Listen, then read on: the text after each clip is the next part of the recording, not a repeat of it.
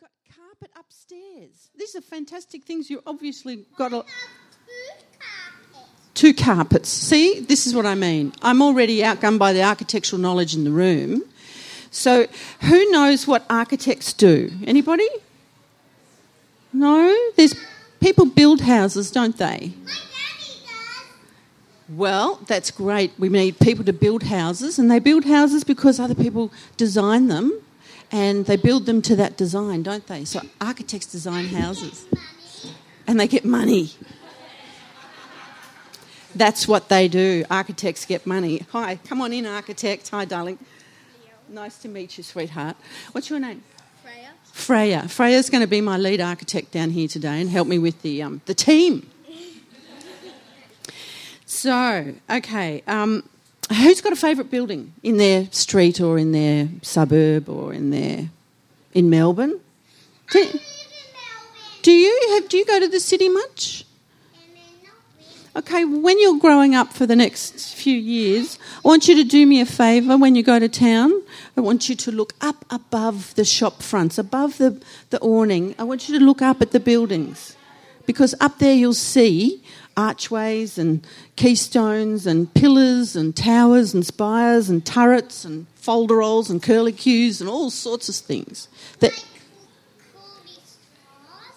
Yeah, exactly. And if you don't use your eyes and observe everywhere you go, you'll miss out on all the beautiful buildings we've got in town. We've got lots. Look, there's a big one over the road here, the gallery, and there's one just in here, which is the cathedral. I'm going to the gallery after this. What shape do you think the cathedral is? It has water. No, that's the gallery. Yeah, the gallery has water. The cathedral in town has big spires on top, doesn't it? Big spires sticking up into the sky, because they think that looks beautiful and elegant and spiritual. That's a big word for today. But then so is architecture. You can all say architecture, can't you? You say architecture? Very good. Architecture?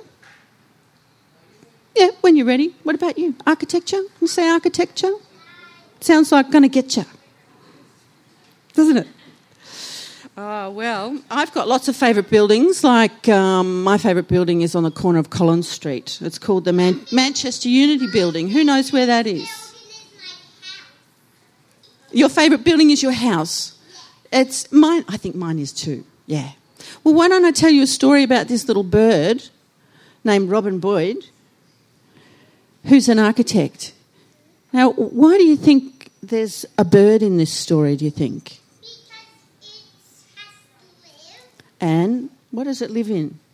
A nest. That's right. That's right. Birds build nests, don't they? And they that's where they live, and they spend their whole life building beautiful nests to live in. And then they lay eggs in it, exactly. And if the nest isn't right for the egg, well, there's a problem, isn't it?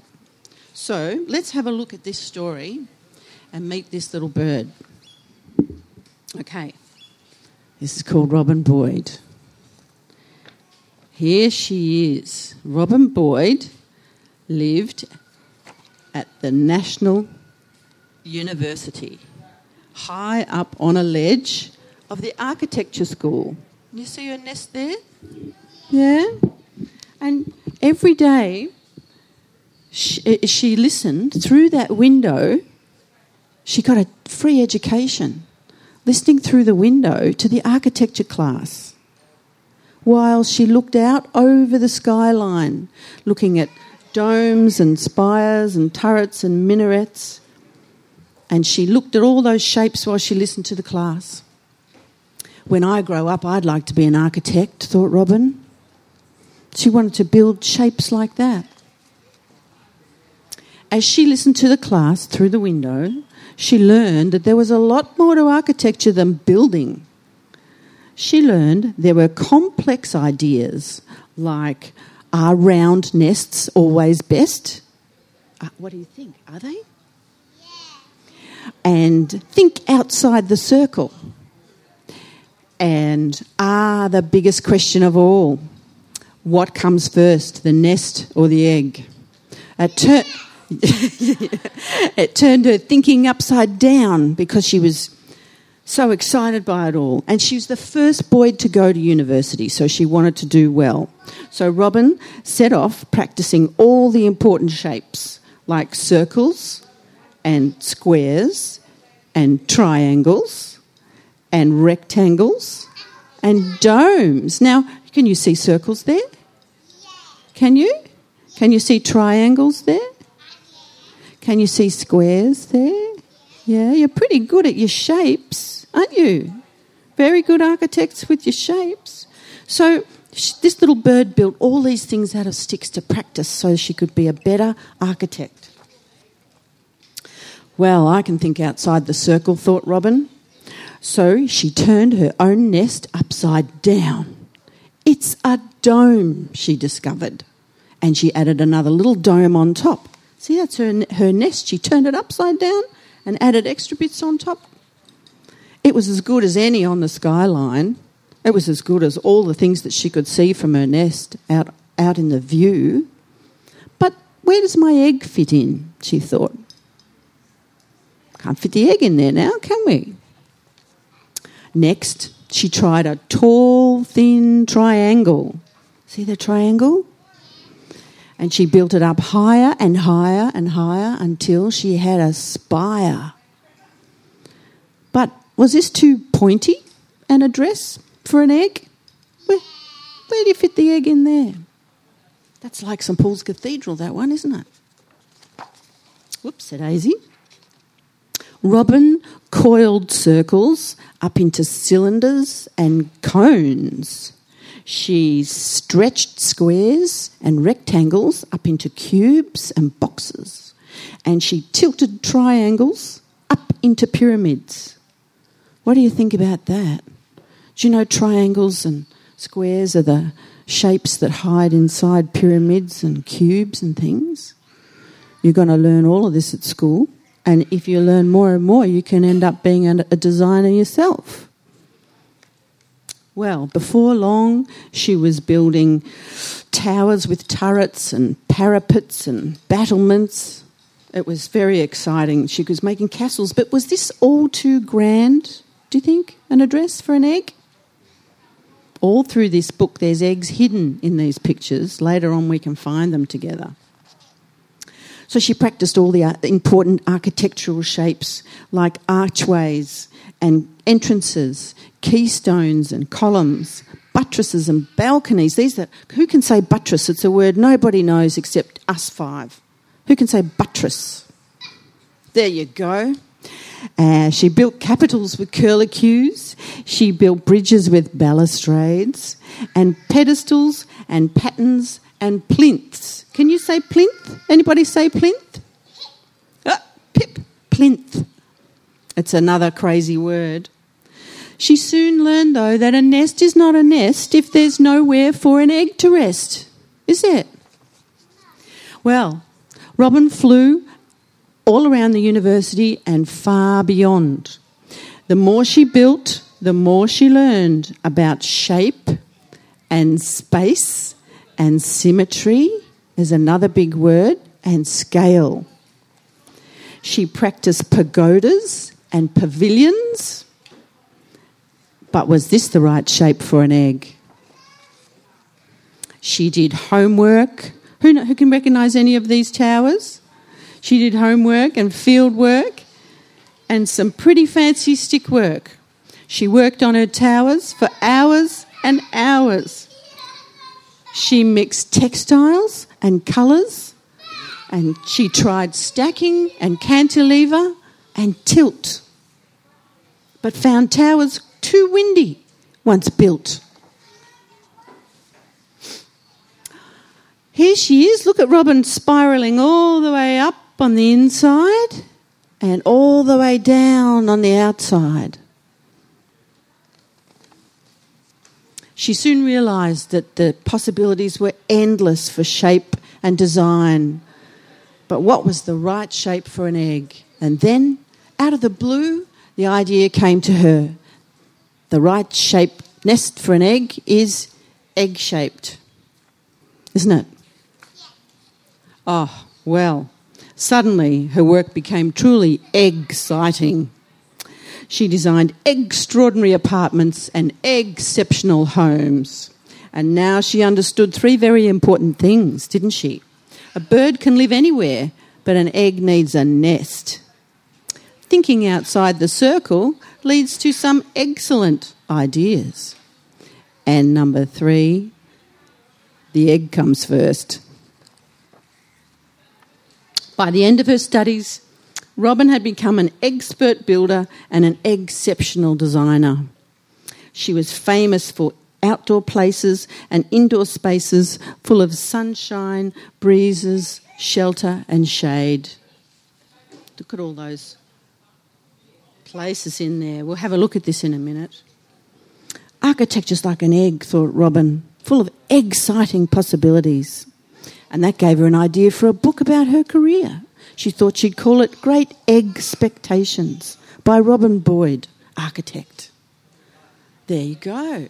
You see, if you sit in a nest, thank you. Thanks to the architectural assistants, if you sit in a nest outside the architecture building, you can get a cheap education and work out how to build nests and be an architect too. Can't you? Okay. Now, at school, who can point out a triangle for me here? Let's just see if you know your shapes. Oh, a shape knowing... Yes, do you know which is a triangle? Oh, that's right. Look, we can make them with our fingers. Very good. You can. A love heart. You know what would be great is if Robin made a love heart-shaped nest. And a square. Now a square. And now a triangle. Very good. Very good. Yes. Okay.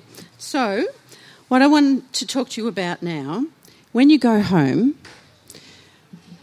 this little bird, Robin, she made all these nests, like all the birds make the nests. They don't have sticky tape, do they? No.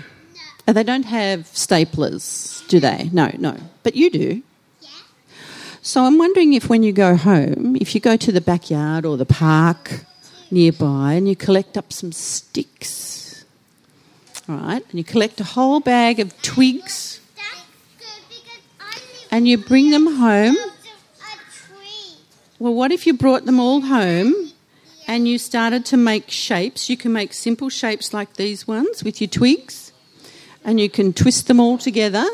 And if a little bird without sticky tape can do it, I think you can do it. You've got 10 fingers and Robin has 1 beak. So that's pretty hard to do all that building with 1 beak. But you've got 10 fingers. So I think that a plan is that we go home and we collect lots of twigs and little sticks, and get a few flowers if you want to, and you make a shape just flat. You don't have to, mums can listen, you don't have to make it interlock yet, just make it nice and flat.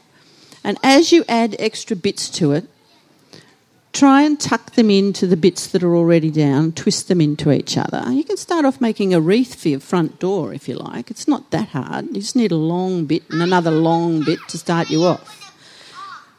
Yeah, go to the park, grab lots of bits and pieces and come back and see if you can build a nest. Oh, Robin's here. Hello, Robin. Number 1 seat, right in the middle. Hello. Hi. Nice of you to drop in. Robin will be signing books later, from a great height probably. Yeah, so that's a good plan, isn't it? Do you think you could try that, making nests at home? Yeah. And you could make it up into a little house.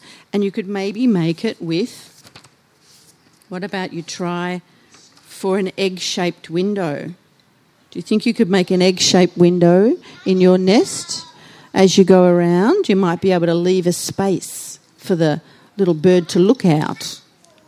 Yeah, you could wrap sticks around that bottle. That might be a good thing to start with. Okay. You can make an egg-shaped window. Stand up and show everybody your egg-shaped window. It's got a what, darling?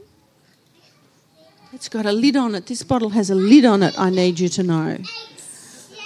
I need you to know. Yeah. Now, what else can I tell you about? Oh, I want you to tell me your dream home. If I could design my own house that would be the most wonderful house to live in, you know what I'd like to live inside of? a shell, because some shells have pearly white swirly middles inside them next time you go to the beach. A giant shell would be a good thing to live inside, don't you think? Yeah. And what else would be good to live in? Prawns might live in clams. Prawns might live in clams, which would be another beautiful house. Crabs walk around with shells on their backs, don't they? That makes a house. They walk like very slow snail. Like a snail. A snail builds its own house and carries its own house around. Snails are architects. Who else is an architect? A beaver's an architect. They build big nests and houses in the river. And If you break them, they don't sting you. And what else? bees, yes. Owls are architects too. Who owls? Owls are architects as well. Absolutely true. And bees make big honeycomb houses. And what else makes? Spiders, don't they? Well, they use web to make a house with a spider, but it's thin, lacy architecture, isn't it? A spider's house. So when you're at home, if you come again, I want to see if you could make an egg and bring it back with you one day. What do you think about that? Hey, monkeys make houses too. Who do? This is the lake. Otters. The ducks Oh, ducks make houses. Sorry, I thought we were with otters there for a second. We're with ducks make houses in a lake. They do. They make little nesty, clumpy things. You know who else makes nests? Rats. They do. And they collect all sorts of things and jumpers and old shoes and drag them back and build houses out of bits and pieces. Very clever. Not my style of design, but very clever.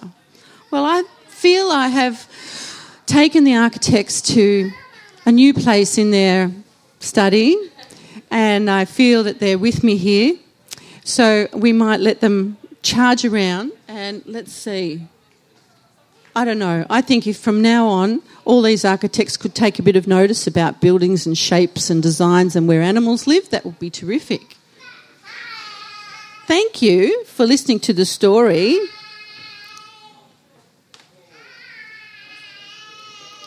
Shall we wrap it up, team? Does anybody want to ask me any questions? Does anybody? Yes? I wanted to talk to kids about creative careers, really. And so with children, it's always great to have an animal to take them through a story. So there's this one, and there's Andy Webb, artist, who's a spider, who wants to be an artist. So he draws in web. But once you look at, little birds and what's possible, what they do and what's possible, and just extend your imagination, there you go with it. Yeah. But I think noticing things is really important for kids. So I'm trying to get them to notice all the time, rather than staring at screens. Yeah. For me, when they took the keypad off things and just put iPads out, they took away the input level, and that's where people create by putting in, and the other way they just consume. It's one direction coming back and just consuming other people's ideas. And if they stop reading and writing as well, a lot of podcasts are beautiful, I love them, but if we only have podcasts, we won't read. And podcast developers need to be readers, I think. Do you know what I mean? Like, it's fine for now, but where's the next crop going to come through? So, long live books is all I can say. So thank you, everybody. Thank you.